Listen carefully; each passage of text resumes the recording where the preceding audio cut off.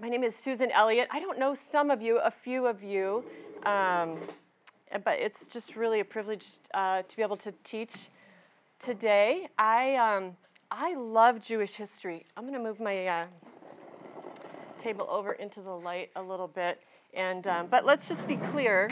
I'm not a Jewish scholar, and so I only know what I know. You might know some things that you can fill in. There's some things that when you do the research, it's like, well, some people do this, some people do that. There might be a little bit of difference. So if I misspeak or, just you could ask a question. But just know I'm not a Jewish scholar. I love God's word. I love how it's all put together. I think some of the times that we miss things in Scripture, it's because we don't understand the culture. And Mel just told me exciting news that she's going to be going to Israel soon. And she's going to have even more of that culture just come alive. I'm so excited. I would love to go. And we actually have friends that are going on that trip. And they invited us and we can't go. But there's so much to the culture that we don't understand. And so I thought I would just give you an example of some culture from America that you may know, that you might not even be aware of. So if I said to you, may the force be with you, what do you think of? Star Wars. Okay, so now, but where did you get that? I didn't say anything about Star Wars. It's just something they say in the movie. And so some of you may be even thinking, I can remember as a child going to that movie and sitting in the theater. Then just recently watching it a couple months ago thinking, it's not even the same movie because there's all those feelings from being in the theater that you have, like you feel it in your body. So a few years ago, I had a haircut that was called the Rachel. What's that from? Friends. Now, how many years was Friends on? A lot of years. I don't remember. There's a lot that we know about that kind of all comes rushing back to you. But if I just tell you that little, the haircut. Now, when I was a little girl, I had the Dorothy Hamill. It's like a little pixie cut. So some of you know that, some of you don't. So you might have to go, some of you might not even know who Dorothy Hamill is. If you're young enough, she was a skater. So... But you have some cultural references that I'm not even saying what I'm meaning. I'm just giving you a reference. Another one would be in sports. Sometimes they call it when an underdog comes and wins everything. They call it a Cinderella story. So if you know the Cinderella story, but then you try and apply it to sports, there's a jump that you have to make. So it's like the underdog that comes up and wins it all. My favorite cultural reference is always from The Princess Bride. I love those movies. Does anybody have a fun quote from The Princess Bride? No more rhyming, and I mean it. Does anybody want a peanut? Yep, that's it. Way to go, Linda. As you wish. As you wish. So there's so much that we have culturally that sometimes we don't even know. And there's so much, so the goal of this study is to show you a few things in the scriptures that are cultural references that you might be reading through that you won't even know. So this week we're going to talk about the feasts. Next week we're going to talk about the sacrifices. And then the third week we're going to talk about the covenant. There's different covenants. And they all kind of tie together, and but they're all separate, and they're all meaningful. So as you're reading in the New Testament, you'll be like, oh, that's what they were talking about in the Old Testament, and it sheds new light on it. So I didn't write them out. I copied verses for you, just as I read a verse to save time. I thought we'll just all have it together on our sheet. And it'll save a little bit of time. I have a lot of information. I hope we get to it all. We'll see how it goes. But the first verse that I have on there for you is Romans 15:4 that says, Whatever was written in former days was written for our instruction, that through endurance, that's what we're going to do today, we're going to endure through, and through the encouragement of the scriptures, we might have hope. So everything that was written before us is for our instruction. Did anybody, I know we got some of the homework to you late. If you didn't do it, it's okay. Did anyone happen to look up an outline of Leviticus? Okay, so there's all different kinds. You might have looked up a few, but it's super helpful. Has anybody ever read through Leviticus? You get It's really repetitive. It's very repetitive. I think this might be one, like obviously you should read it. You should know. It's God's word. But there's instructions in there for the people of Israel. And for me, it's just super helpful to have an outline. And so I just feel like in community, everybody has their thing that they do. If we had some kind of a health issue, I would go to Bethany and say, Bethany, how can I help you? Or how can you help me? Everybody has their thing that they do in community. And I just want to encourage you in that. Whatever your piece is, add to it. There's some people who make outlines of Leviticus and put them online so that you can see. You don't have to read through the whole thing. At some point you should read through it. But for our purposes, we just want to know that we can find all of the worship festivals in Leviticus 23. And it's nicely organized. When you're reading through it, it doesn't seem like there's any organization to it, does it? So that'll help you. We'll be just in the Old Testament a little bit. And that outline, for me, is super helpful. Okay, so if you understand the meaning of the feasts and the whole sacrificial system, which is what we're going to do next week, you can understand the plan of the whole Bible. It's all right there. And God had them act it out so that they would remember. So the term feasts is ironic because there's not always a meal. The Day of Atonement is a day of fasting. So it's not always like we would think of a feast. It's not always that. The word means more of a set time or an appointed time. And it's fascinating. If we look in Genesis 1:14, that's the first time we see that God has made a way for these feasts. It says, and God said, let there be lights in the vault of the sky to separate the day from the night, and let them serve as signs to mark sacred times and days and years. Now, that's the NIV translation because they don't always say it that way. But these were the Jewish people went by the lunar calendar. So the moon was what designated every new month. And so that's how it's just set up right in Genesis that he knew we're going to have these feasts, and that's going to be the moon is going to be the way that you tell when it's time. So there's 7 feasts, and what's the number 7 mean in Scripture? Perfection or completion, yes. And so there's 7 feasts, but if you look on your handout, the colorful handout, you'll see there was only 3 times of the year that the people of Israel were required to go to Jerusalem. So you've got the spring feasts.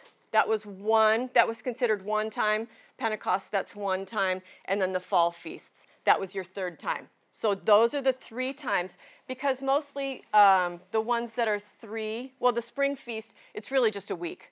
Okay, so there's different things that happen. The fall feast is a little bit longer. There's 3 times of the year that all the males were required, and obviously the females would go with, to Jerusalem to celebrate. So this could also be called a sacred assembly or a convocation. And the word convocation can also mean a rehearsal. So hopefully, I'm not sure how he's going to do the Seder, but normally you would act it out. It would be you're rehearsing or you're acting out what has happened in the past. So it was an oral society, right? So that's how they learned. Let's practice and let's do it again. If you've ever been in children's ministry, you know they learn best by acting it out. When we say the word remember in the English language, it has a different meaning than in Scripture. So when we say remember, we're like, oh, yeah, I remember that.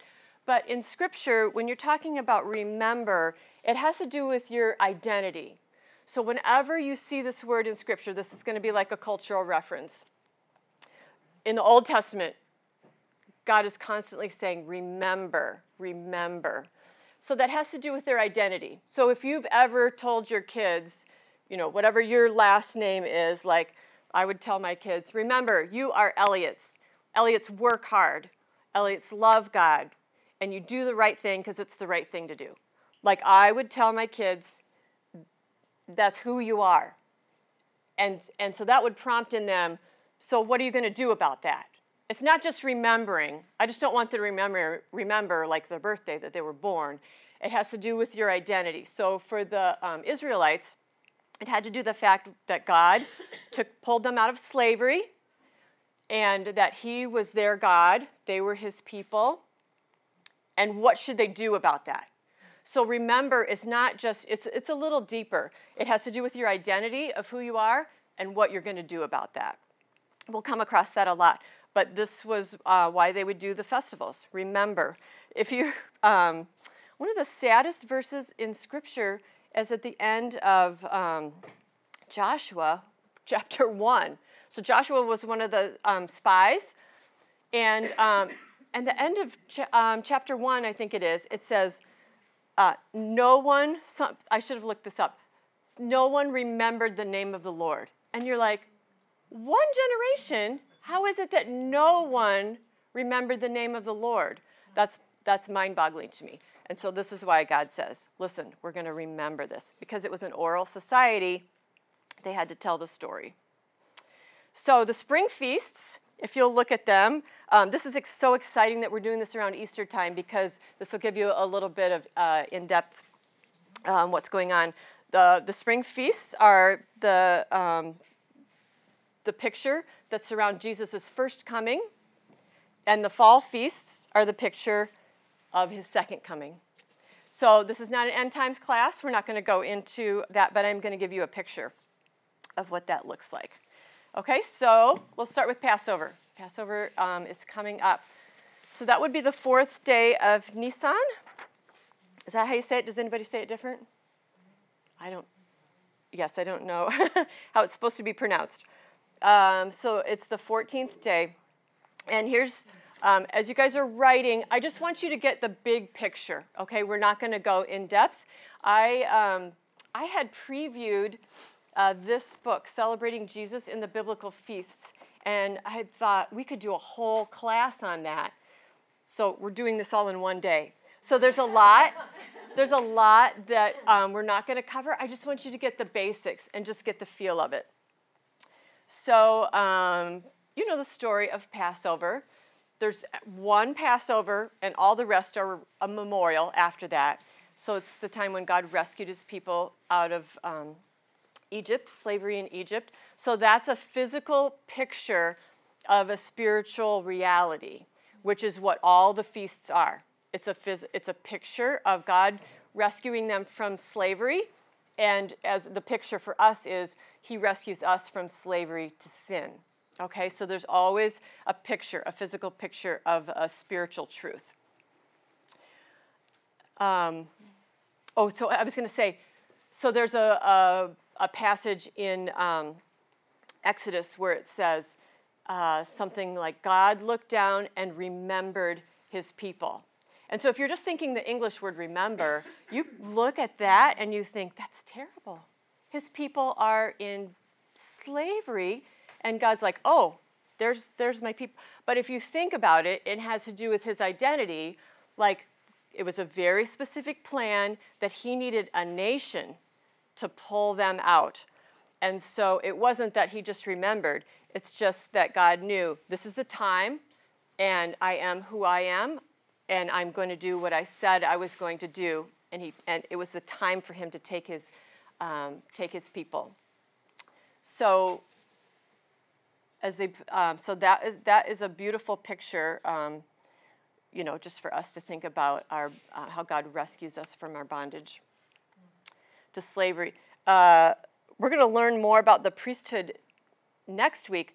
But if you think about the Passover, remember each head of the household acted as the priest for their family, which is how God set it up, how it was supposed to be.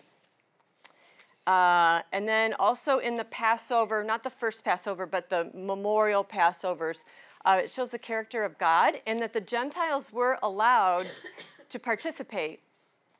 They just had to take the sign of the covenant, which was, do you know what that was? Circumcision. So as long as they were circumcised, that it talks about that in Leviticus, that's God. Anyone that ever comes to God with a genuine heart that wants to worship him, he doesn't prevent that. So let's talk about firstborn. That's going to be another key word, firstborn and first fruits. So in the first Passover, they had to spread the blood of an animal on the doorpost in order to save the firstborn. So the firstborn, God says, is mine. It's God claims the first part.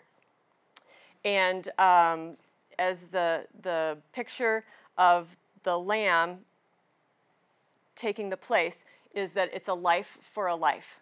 Like one life would redeem another life. So the life of the lamb would redeem the firstborn. So we'll learn a little bit more in the sacrifices, but we'll just touch on this right now. In Scripture, very often the part represents the whole thing, okay? So it's just a symbol that God owns it all. So we'll talk in a minute about the festival of the first fruits.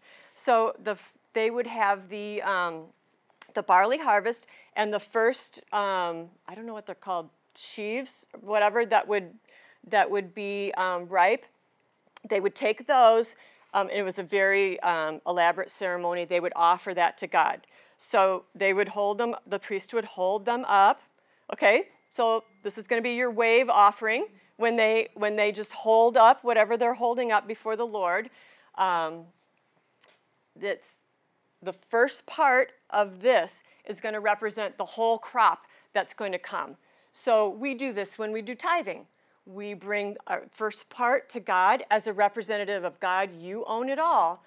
I'm going to give you the first part.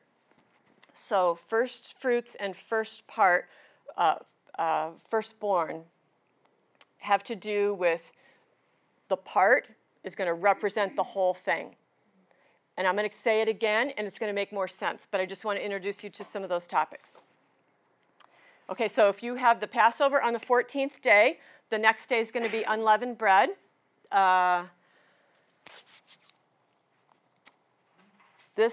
So leaven in the New Testament is going to be a picture of sin. All right? So when we go through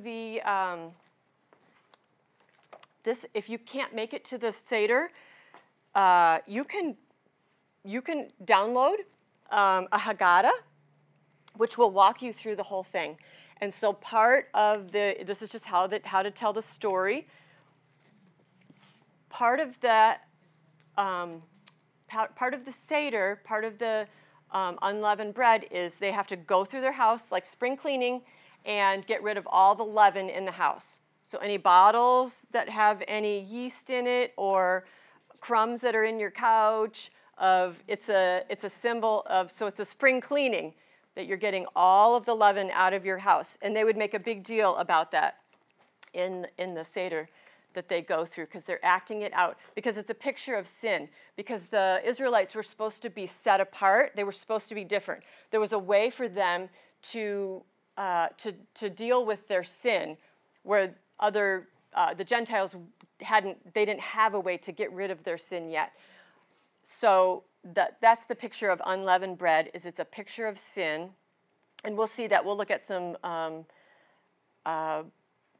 verses in the New Testament that have that as we go on.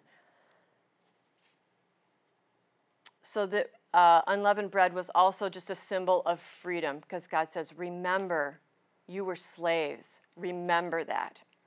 So then right after the Feast of Unleavened Bread, which would be about a week, then you're going to have the Sabbath, and then you're going to have the Festival of the First Fruits. So it's all like in a 1 week period that's all going to happen. And then the first fruits I just explained, this was the first one was the barley harvest, where they would bring that before the Lord, and the priest would wave that as an offering. Part of all these festivals had to do with the sacrifices. We're going to learn more about that next week.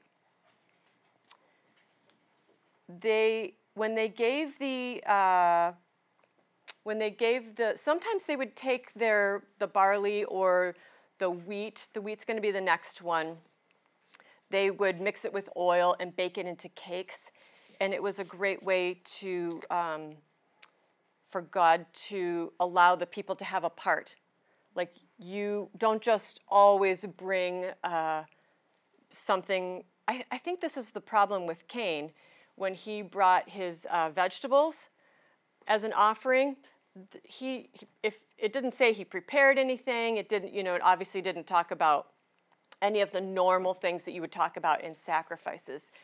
So normally when you would bring wine before God, you're not just bringing grapes. There's something that you have to do to it. So there's part that you have to do.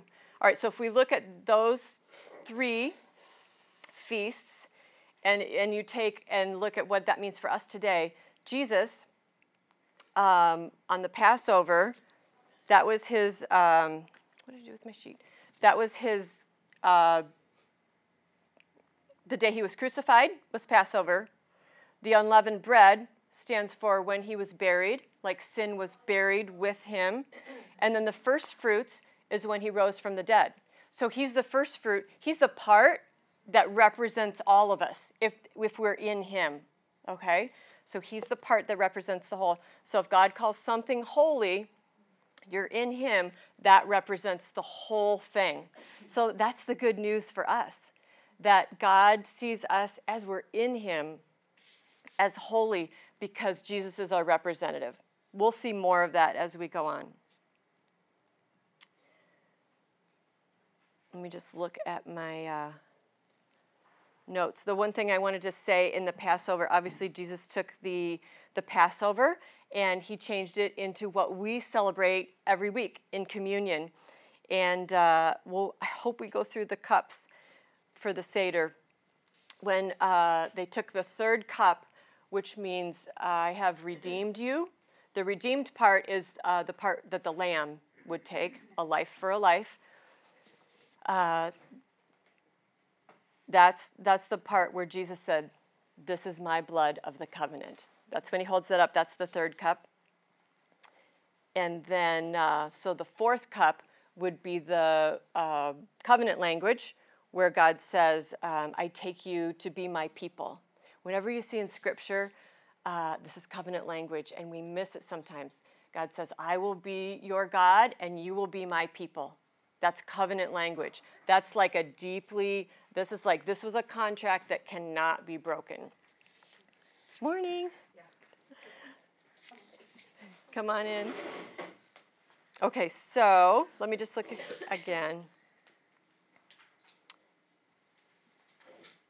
Oh, another great thing about the first fruits celebration is that when Jesus was resurrected, that is the only hope that we can have to be resurrected. And so if you're going to do membership at VCOB, let me just tell you, this is going to be a question that's going to be on your application. Why is it important that Jesus was raised from the dead?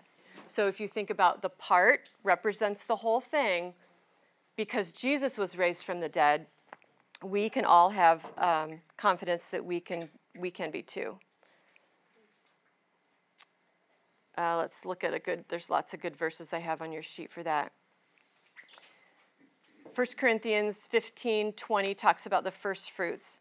But in fact, Christ has been raised from the dead. He's the first fruits of those who have fallen asleep. So when you see first fruits, you can think back to this first fruit offering, and you'll remember, oh, this is what they brought to the Lord as an offering, as a part. The part represents the whole thing. Where's my verse that says? 1 Thessalonians 4:14. For we believe that Jesus died and rose again. And so we believe that God will bring with Jesus those who have fallen asleep, us. So that's the reason that you know that you have hope of a life, eternal life, is because Jesus did it, and the part represents the whole thing. I'm not going to necessarily go into the timing on, if you want to ask me about when you look at the scriptures, there seems to be a timing issue. Let me just tell you, it has to do with the calendar, their lunar calendar, whether you were an Essene or a Jew. There was different calendars. There was different Sabbath. It says the women bought the spices. They bought them after the Sabbath, but they prepared them before the Sabbath. Well, it looks like a contradiction in Scripture, but the reality is all these feasts were also called a Sabbath. So you can see we've just had 3 Sabbath days, and then as a holy convocation, and then you have your regular Sabbath day. So some of the timing issues that come in when you read your Bible come into that. And then it's probably also not, like our tradition is Friday to Sunday. That's probably not accurate, but that's how we do it. That's okay. So if any of you have questions on the timing issue in the Scripture, it doesn't seem to line up with how we celebrate it, you can come and ask me about that. So how does Jesus fulfill the feasts?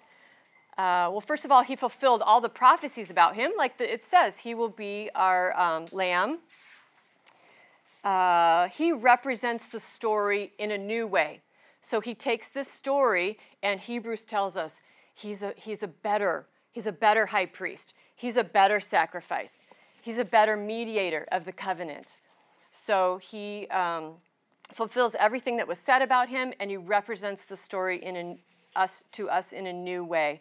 So all we can't understand God other than the things that we have here on earth, right? So we take the things that we know here on earth, and God gives us a picture of we can get a little glimpse of the divine. So Passover was established to remember and proclaim what had happened. And if we look at 1 Corinthians 11, that's the same thing that it says about communion. 1 Corinthians 11, starting in verse 24, middle of 24, it says, "Do this in remembrance of me. In the same way he took the cup after supper, saying, 'This cup,'" so this would have been the third cup, "'this cup is the new covenant in my blood.'" And they all knew that this was the Passover lamb, the blood that he was speaking about.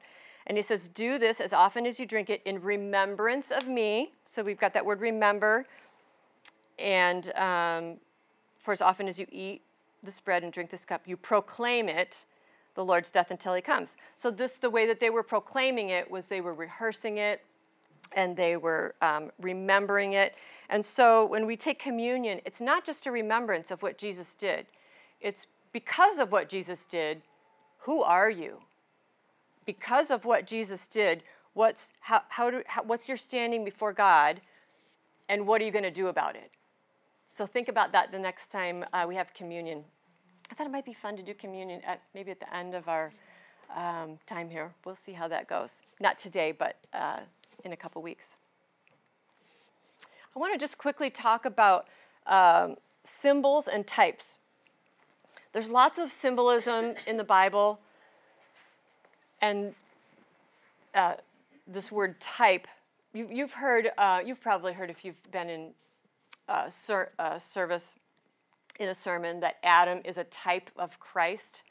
Okay, so that's a picture. So if you think about a symbol is a one-to-one representation. Like Jesus says, "I am the bread of life." Okay, that's a one-to-one kind of a thing. There's different types in the Old Testament that kind of represent. Like I said, we don't always have language to understand God. We just take our human way that we know how to speak and interact. And so remember in the desert when they raised up the bronze serpent so that the people wouldn't die, that was a type of Christ. Remember that? How they would look on it and they would be saved. The tabernacle is a type that would, it represents Jesus, the Holy Spirit living in us. He tabernacles with us. So those words will come up again and again. Sometimes it's hard to tell the difference between a symbol and a type, but there's a lot of symbolism that happens in scriptures, and you should just be aware of that. If you're reading something and you don't understand that, you just want to think to yourself, maybe this stands for something else. It'll help a little bit. So that's just real quick on that. Okay, we're going to go into, that was the spring festivals. Does anybody have any questions on that? That's a lot of information. We'll start into the next part, and if you have questions, you can come back to me. I have a quick question. You might have said this already, but sorry. So obviously I don't read Hebrew calendar really well. So how much time is it approximately between first fruits and Pentecost? Or Feast of Weeks? Okay, we're going to go over that right now. Okay. So this is a very important number. So penta means 50. Okay? So that was the very first Brienne asked the question about the number of days in between Pentecost and the first fruits. So after the first Passover, Moses brought the people into the land. No, he brought them to Mount Sinai. So you've got this whole millions of people who have been controlled by other people for so long. They don't really know how to function as a society. They don't know what that looks like. So at Mount Sinai, God gives them the law. And this is such people think it's something oppressing. This was life-giving for them to know there's 3 parts of the law that was given at Mount Sinai. So it was 50 days. And so it was, the Jews would have celebrated it before Jesus came as called the Feast of Weeks. So it's 7 weeks. 7 times 7 is 49. And then the day after that would be your Sabbath. So there were 3 parts of the law that were given. You've got your 10 Commandments, which has to do more with how you are supposed to act. And then you'll see this all in your outline of Leviticus that you pulled up. Then you've got how you're personally supposed to act, the 10 Commandments. Then you have how the laws of the religious laws, how you act before God. Here's how you give God his proper worship. And then you've got all the weird laws about how to live in community.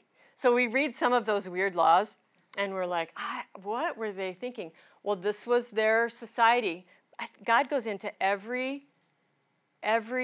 community and culture and can be honored in whatever way your culture is formed. I think sometimes here in the West, when we tend to go into, as missionaries, into another culture, we try and oppose our Western views on them, and that's not necessarily good for them. Every society, every culture can honor God. And so some of the things that are a little strange, it's because that's what God's saying. In this culture, how you're doing things, how can you honor God? And then over time, culture changes, and we can still honor God no matter what our culture is. So it was the giving of the law. The year 50, the number 50 means celebration. So the year, have you heard of the year of Jubilee? Tell me what you know about that. Debts were canceled and the land returned back to original owners, and it was about celebration and freedom. Yep, the debts were canceled. Land was supposed to be turned back to the original owners. Okay, but let's understand. As far as I've been told, and my research shows, it never actually did happen. You can't go into the writings and see that it ever happened. So it's a little bit like some of the laws that we have, like our speed limit. It is a law, but it doesn't always happen. So that's one thing that you need to be careful about when you look when you're doing research. Like, this was the law. Sometimes things happened, sometimes they didn't. But we have the ultimate Jubilee still to come. All right, so the giving of the law was, how do we organize this whole thing with millions of people that we have? And this also was once they were in the land, they were celebrating the wheat harvest. And so there was a big ordeal of coming. So obviously you can see how this has transformed. They celebrated it one way when they were in the wilderness. Once they were in the land, they celebrated a different way. And then once Jesus came, it kind of transforms. But it all still tells the story. So after Jesus came, after he rose, he lived among the disciples for 40 days. And then what did he tell them? Stay in Jerusalem. Stay here. Because he knows this 50 days is coming up, and that was the giving of the Holy Spirit. So there's a really great verse. I think it's my Ezekiel verse. Ezekiel 36:26 that says, "And I will give you a new heart and a new spirit, and I will put within you. Oh, and a new spirit I will put within you. And I will remove the heart of stone." What were the 10 Commandments written on? Stone. And he said, "I will remove that from your flesh and give you a heart of flesh." So that's the giving of the Holy Spirit. So that's in Ezekiel that it talks about that. So that is originally called the Feast of Weeks. Now they celebrate Pentecost. And this is so exciting. This is where Jesus makes way for the Gentiles. Because before that, the Gentiles could, if they took the sign of the covenant, they could be part of the Jewish system. But God says, now we're doing a new thing. Everyone is invited to believe. So that's Pentecost. That's a huge day for us. Isn't it amazing that God gave the Jews everything that they needed to tell the Gentiles about, how the way of salvation, the new covenant.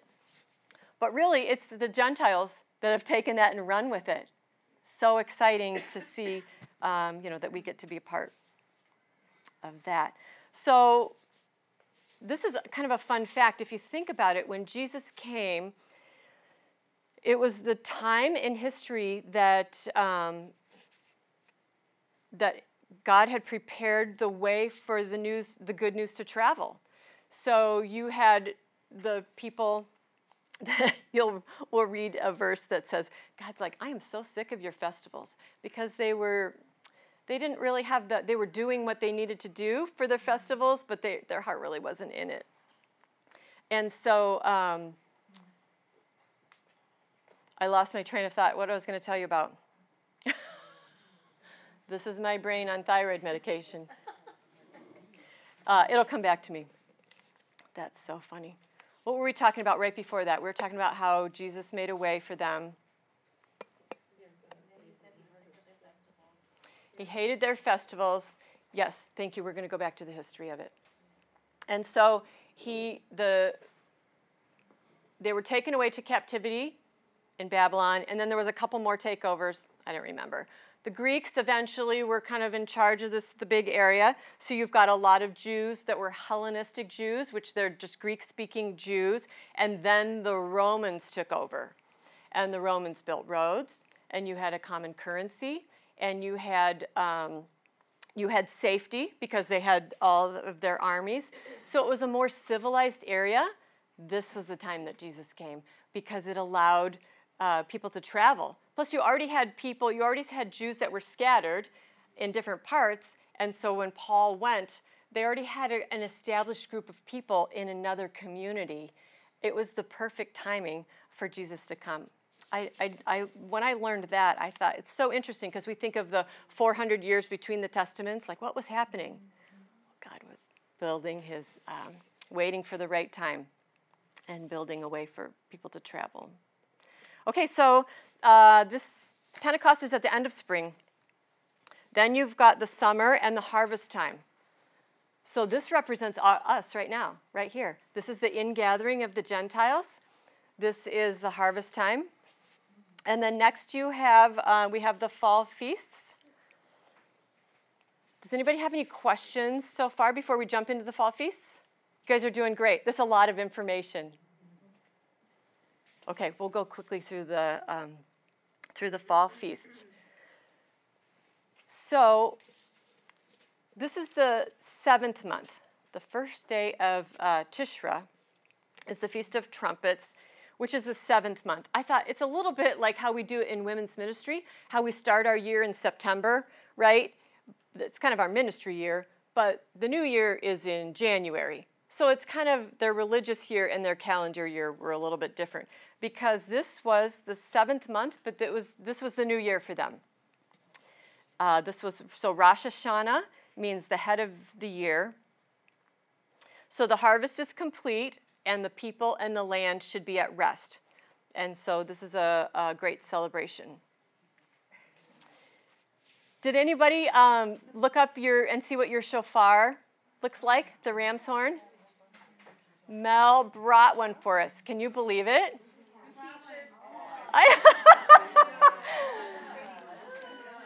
Isn't that cool? Can you blow it? Can you blow it?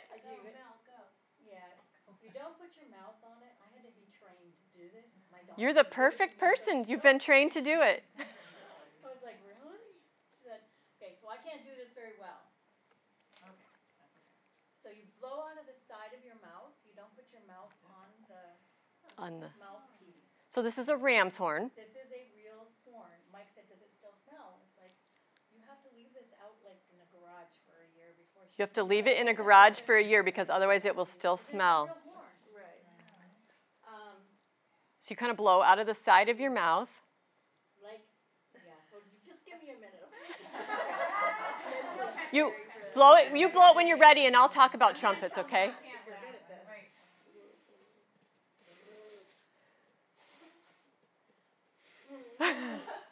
She's trying to blow it. There you go. There you go.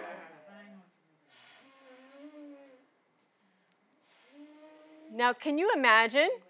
So obviously there had to be people that would practice that, right? So they would use this ram's horn to announce. It announced every when it was the new month. Isn't that great? Like you didn't have any kind of a. I don't know how else you would know that it was the new month. So they would blow the shofar. So during the Feast of Trumpets, they would blow it longer and louder as they were getting ready for that. Now, if you want to study trumpets in the Bible, there's a lot in there because the people at the Mount Sinai, the people were like so afraid of God. They were like, do not let him talk to us, but just don't. And so the horn represented God's voice in battle, and they got to be calling God the horn of their salvation. That's in Psalm 18. And in Luke, Zacharias called God the horn of his salvation. So the voice of God was associated with these battle calls, and they also use the trumpets for assembling worship and breaking camp. So can you imagine how loud you'd have to blow that? Yeah, that, and it was also an alarm for battle. So they would listen to these horns. That was how they knew what to do. I'm so sad I didn't read the homework until after I got home. Because when we were on the Santa Monica Pier, there was 3 men blowing shofars. Like one at the beginning of the pier, one in the middle, and one at the end. And they would all blow them simultaneously, and they were like screaming about like hell. And so it was fascinating. And then they had probably posters about the end times. There were 2 sides inside of that screen set up, and the wind was blowing them over. And it was just fascinating like the whole, I mean, they were extremely loud. It was an extremely loud place, and you could hear it, and they blow them right at the same time in all 3 locations. Did you know what they were? Oh, yeah. Yeah, you just didn't know why they were. Oh, I knew why. They were trying to get everyone's attention to tell them that, I don't know, that Jesus was coming back at any second. So they were going So Brienne was telling us. I videotaped it if I would have known, along with like Batman and all the other people that were standing in the scene. Brienne's telling us a story about, I'm going to do this for the It was extremely loud. for the recording. Brienne's telling us a story about how when she was on vacation, there were 3 men blowing the shofar that was extremely loud because it would have to be for millions of people to hear. So that's a trumpet? Mm-hmm. So that's what they're meaning. That's not a, I was always picturing a trumpet. This is what they used, the So at shofar. Jericho, this is what they were, oh, isn't that The ram's horn, that's what they had. And so I don't know when all the musical instruments came in. As far as I know. Yeah, I would know. We should look it up and see if I'm wrong. My favorite is that someone cut that horn off an animal, and they're like,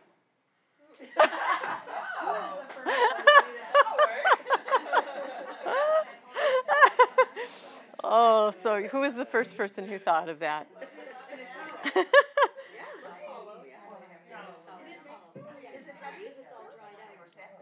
Okay, so so this was a very important feast because this is all leading up to the Day of Atonement.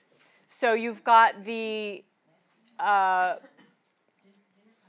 this is a big deal. It's 10 days where they celebrate this Feast of Trumpets, and there's sacrifices every day. Next week I'm going to bring you a list of, they get up to like 80 animals that they're sacrificing, and it's I cannot imagine being a priest. Back then, it was a special gift and a special calling. But this was the time that they were preparing for the Day of Atonement. Now, the Jews, if you look in the Old Testament, what we would know as like going to heaven, or what we would have thought, what we think about the afterlife, eternal life, it wasn't really well developed for them. They didn't really have a concept of what was happening. And so the Jews thought, if you look, this isn't written in the Bible, but in some of the rabbinic literature, the rabbis wrote that I'm trying to look for it here. They assumed that on the Day of Atonement, that's when their fate was sealed. So they're taking these 10 days to do a spiritual house cleaning. Remember we talked about how in the spring feast you're doing an actual, house cleaning, getting the leaven out. This is a spiritual house cleaning where they thought that their destiny was sealed at the Day of Atonement. So you took all this time to make everything right. And while you could do repentance throughout the year, this was the time that this was what these 10 days were all about. Okay. So like I said before, they would celebrate the New Year with apples dipped in honey. And so that's why you have apples and honey to dip in if you want to. Make sure you guys eat those up because we can't take them home. We can, but they'll,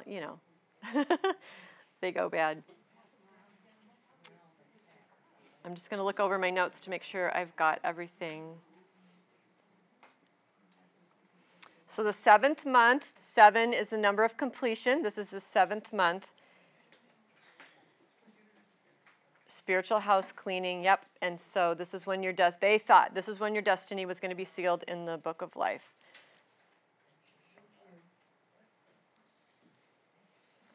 Okay, just want to make sure. I have a lot of notes. So this was the time when the Jews made things right, not with just men, but with God. And so they did kind of 3 steps.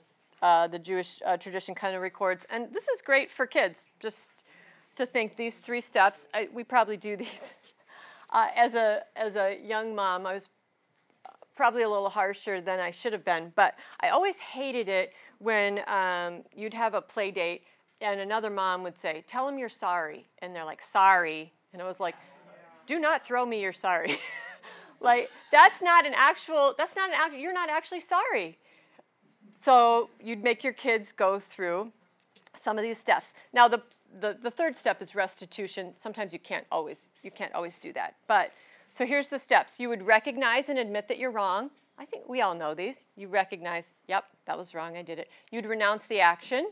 I shouldn't have done that. Yes, that's what I did. I shouldn't have done it. You make restitution if you can.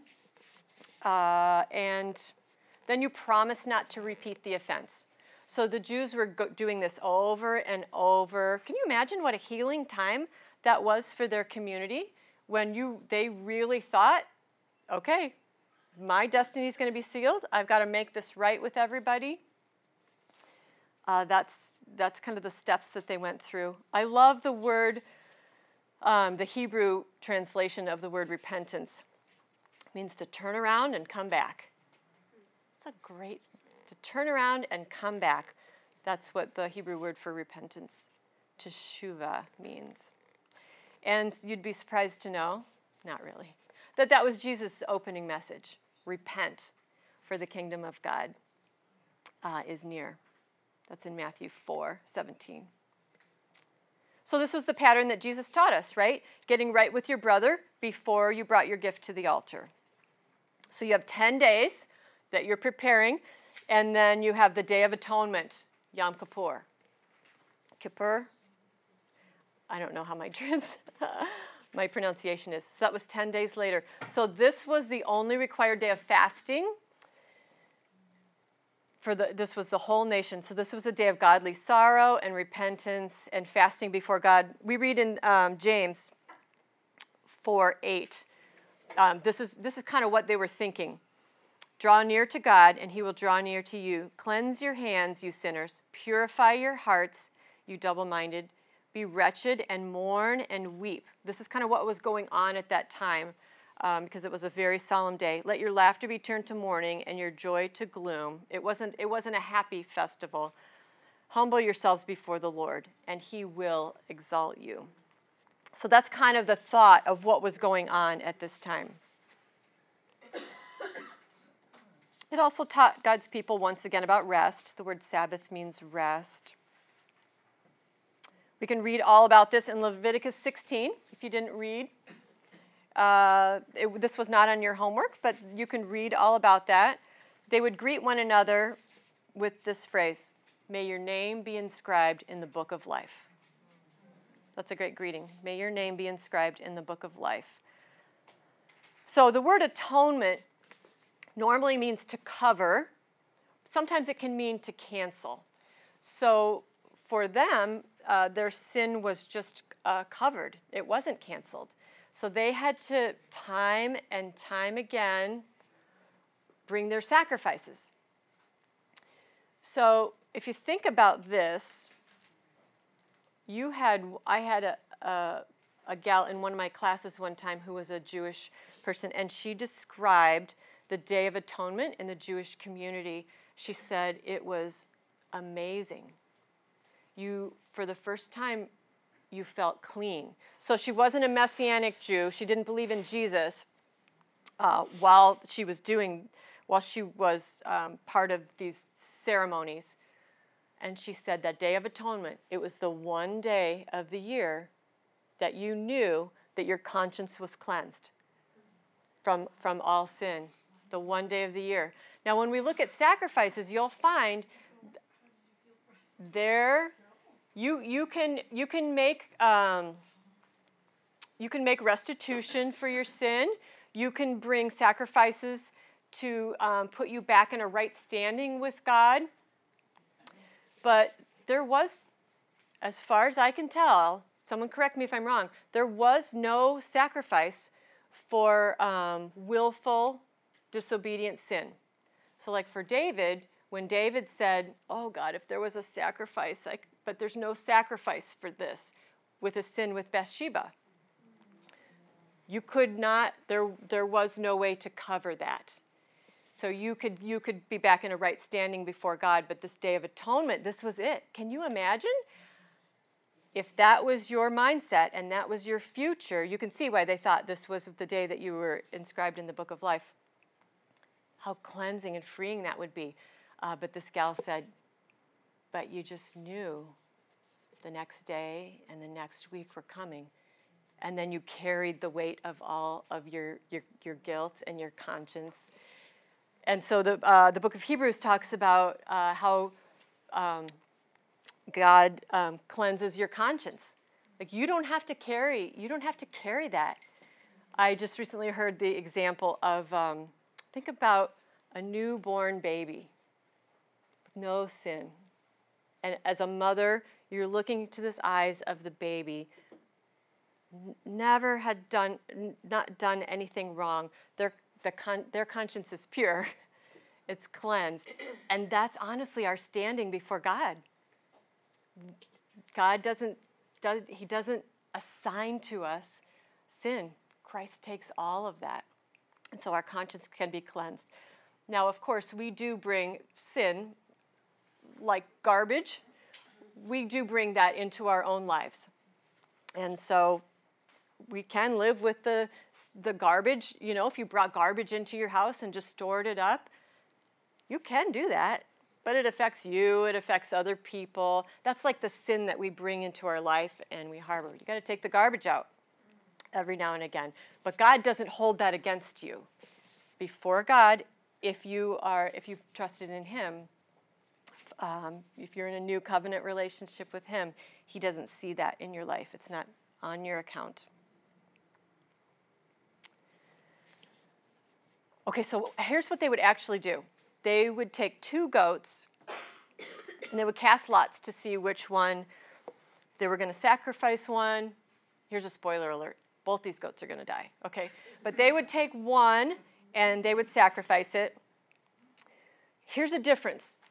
So in the sacrificial system, you would lay your hands on whatever animal was going to be sacrificed as it was representing you. Remember, a life for a life.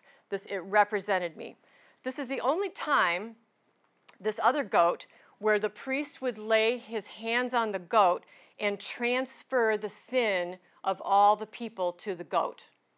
This is the only time. So when we're talking next week about sacrifices, they're not transferring sin. They're just representing, one's a representative. But the second goat, the priest would lay his hands on it and transfer all the sin of all the people to it. They would tie a scarlet thread on it so you knew this was the goat. Okay, so now you did not want this goat. They would send it out of the camp, send it away. You did not want this goat coming back. So in the rabbinical writings, it says there would be a priest that would follow it 12 miles and push it off a cliff. Oh. You did not want that goat to come back into the camp bearing the sin of all the people. And so they would not only, can you imagine these? Anyway, so you had the scarlet thread tied around the goat's neck, and you also had it tied around the door in the temple. And then it is said that after the sins were atoned for, the scarlet thread in the temple would turn white, which it is said that after Jesus died, it never did that again, although the Jews continued to do this ceremony. So that's just in my reading that I came up, that I discovered that. All right, so that is the Day of Atonement, a very solemn day. Then after,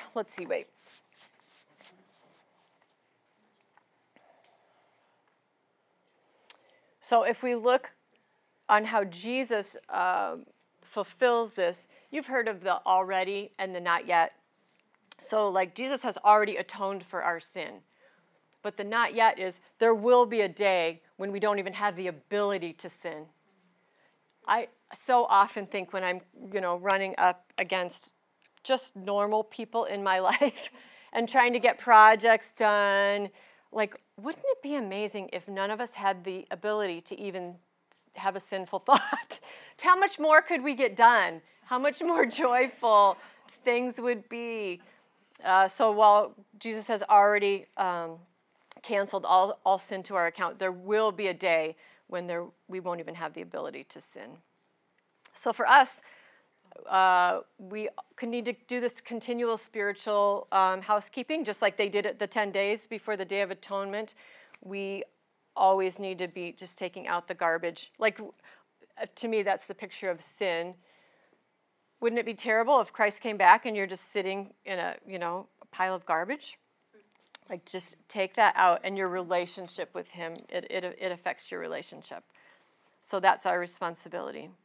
So the reality is we don't know when Jesus will come back. We don't know what year he will come back.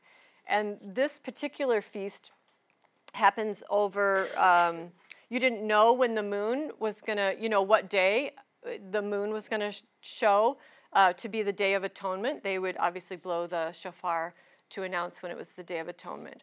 So this is a picture of when Christ will come back. Obviously, Jesus said, we don't know the day or the hour because the feast kind of changed. My guess is it will be during this feast time. But the reality is the Lord can do anything with time. He can come at any time that he wants. It's just a picture of what it's going to look like. So you can read in Revelation 19 about when the Lord will come back with the trumpet. And I think like I said, this is not an end times class, but the Day of Atonement will be the time when sin is no more. And then you have the Feast of Tabernacles, or booths. So this is, remember the scripture said, Jesus came and tabernacled among us, where there's going to be a day, again, that we are going to live with him. So they would celebrate this. This one for the Jewish people was a day where they would create booths or tents. You probably want to think of it as a tent, of just like sticks. And it was just a loosely constructed shelter, not really anything safe. But they did celebrate this for 7 days? And it was a reminder of their temporary housing when they were wandering in the wilderness. So that was the symbol that they were remembering their, so it's called Feast of Tabernacles or Feast of Booths. Remember when in Matthew when Moses and Elijah came and Peter said, "Oh, can I build you 3 shelters?" In my mind, I think this is what he's thinking. This is how we celebrate Moses. We build booths. Is this what we're supposed to be doing? Is this the time? I think that's, and some, I obviously did not come up with that on my own. Some commentators believe that Peter's not as dumb as sometimes we make him out to be. He's just trying to put it all together. Is this the time? And we have the advantage of looking back. So Jesus is going to fulfill this feast when he comes again to take us to our rest. A few weeks ago, we talked in Hebrews about how Abraham didn't put down roots because he was looking forward to a city with foundations whose architect and builder is God. So he didn't have a great concept of what the afterlife looked like, but he knew God, he's going to be with God. And that was he was looking forward to. So during this last ceremony, you had, through all these ceremonies, you had lots of sacrifices and lots of ceremonial things that you would do. When you'd bring up the sheaves for the first fruits, you'd have a golden basket that you would bring it in. It was all ceremonial. We don't need to know all those things. But a couple of the ceremonies are important. On this one was the pouring of the water. So they would have a big golden vessel of some kind that they would have water in, and the priests would pour out water as a symbol of their dependence on God to provide the rain. Okay, so if you can imagine this ceremonial thing happening, they're pouring this out, and in John 7:37 it says, on the last day of the feast, the great day, so now we know which feast this is, the last day that all this happened, they're doing this again. Jesus stood up and he cried out, "If anyone thirsts, let him come to me and drink. Forever, whoever believes in me, as the scripture have said, out of his heart will flow rivers of living water. Can you imagine what people said, what was happening? He was telling them, I am the reality that all of this is pointing to. These are all a type of Christ, or the water. Obviously, Jesus uses time and time again. He's the living water. So then another thing that they would do is they would light the temple menorahs in the evening. And of course, if it's in the evening, everybody else is going to have their own light, right, to see where they're going to get to and from their camp. So if you looked at the city, this would be the picture of the city on the hill, where that was just a light. And so the whole thing would have been just completely lit up. And then in John 8:12, just a few verses later, again, Jesus spoke to them saying, I am the light of the world. Whoever follows me will not walk in darkness, but will have the light of life. So all of these fall festivals have been fulfilled in part, but not completely. So like I said, it's not a class on the end times. But we can see it's a picture of how Christ is going to come back, all those symbols and all those things. So as you read through your New Testament, you can see some of those things, and it'll spark your memory for, that was something in Leviticus that we probably haven't read through very carefully because it's repetitive. But when you can just kind of step back and say, oh, here's the categories of what was happening. Now we're getting late. Just know that the weekly Sabbath was also a festival or a feast. It was also a feast time. And we know that that is a symbol of rest, right? And it says that it's the Sabbath was a picture of Jesus, and that it was a shadow of Jesus, because Jesus brings you rest. And there's actually 5 different kinds of rest. There's when God rested, when they came into the land, that they brought, it was restful to be in the land, right? Not wandering. So the Sabbath was given to them as a covenant of rest, and then Jesus is our rest, and then we're going to have ultimate rest again. Okay, so there's all different kinds of rest that God holds up, and the Sabbath is a picture of that. That's a lot of information. I have more written down, but I'm not going to, we'll end with this. Unfortunately, it all came down to this in Amos, where God says, I hate and I despise your feasts, and I take no delight in your solemn assemblies. And then in Isaiah, it also says, your new moons and your appointed feast, my soul hates. They've become a burden to me, and I am weary of bearing them. So these were pictures that God gave to the people of how to act out God's faithfulness. And the reality is they didn't have the Holy Spirit in there guiding them. It was just outward. It was just outward rituals that they were doing. And so we're going to learn more about this in the weeks to come. You guys have been so great. That's a lot of information. I'm going to close out now.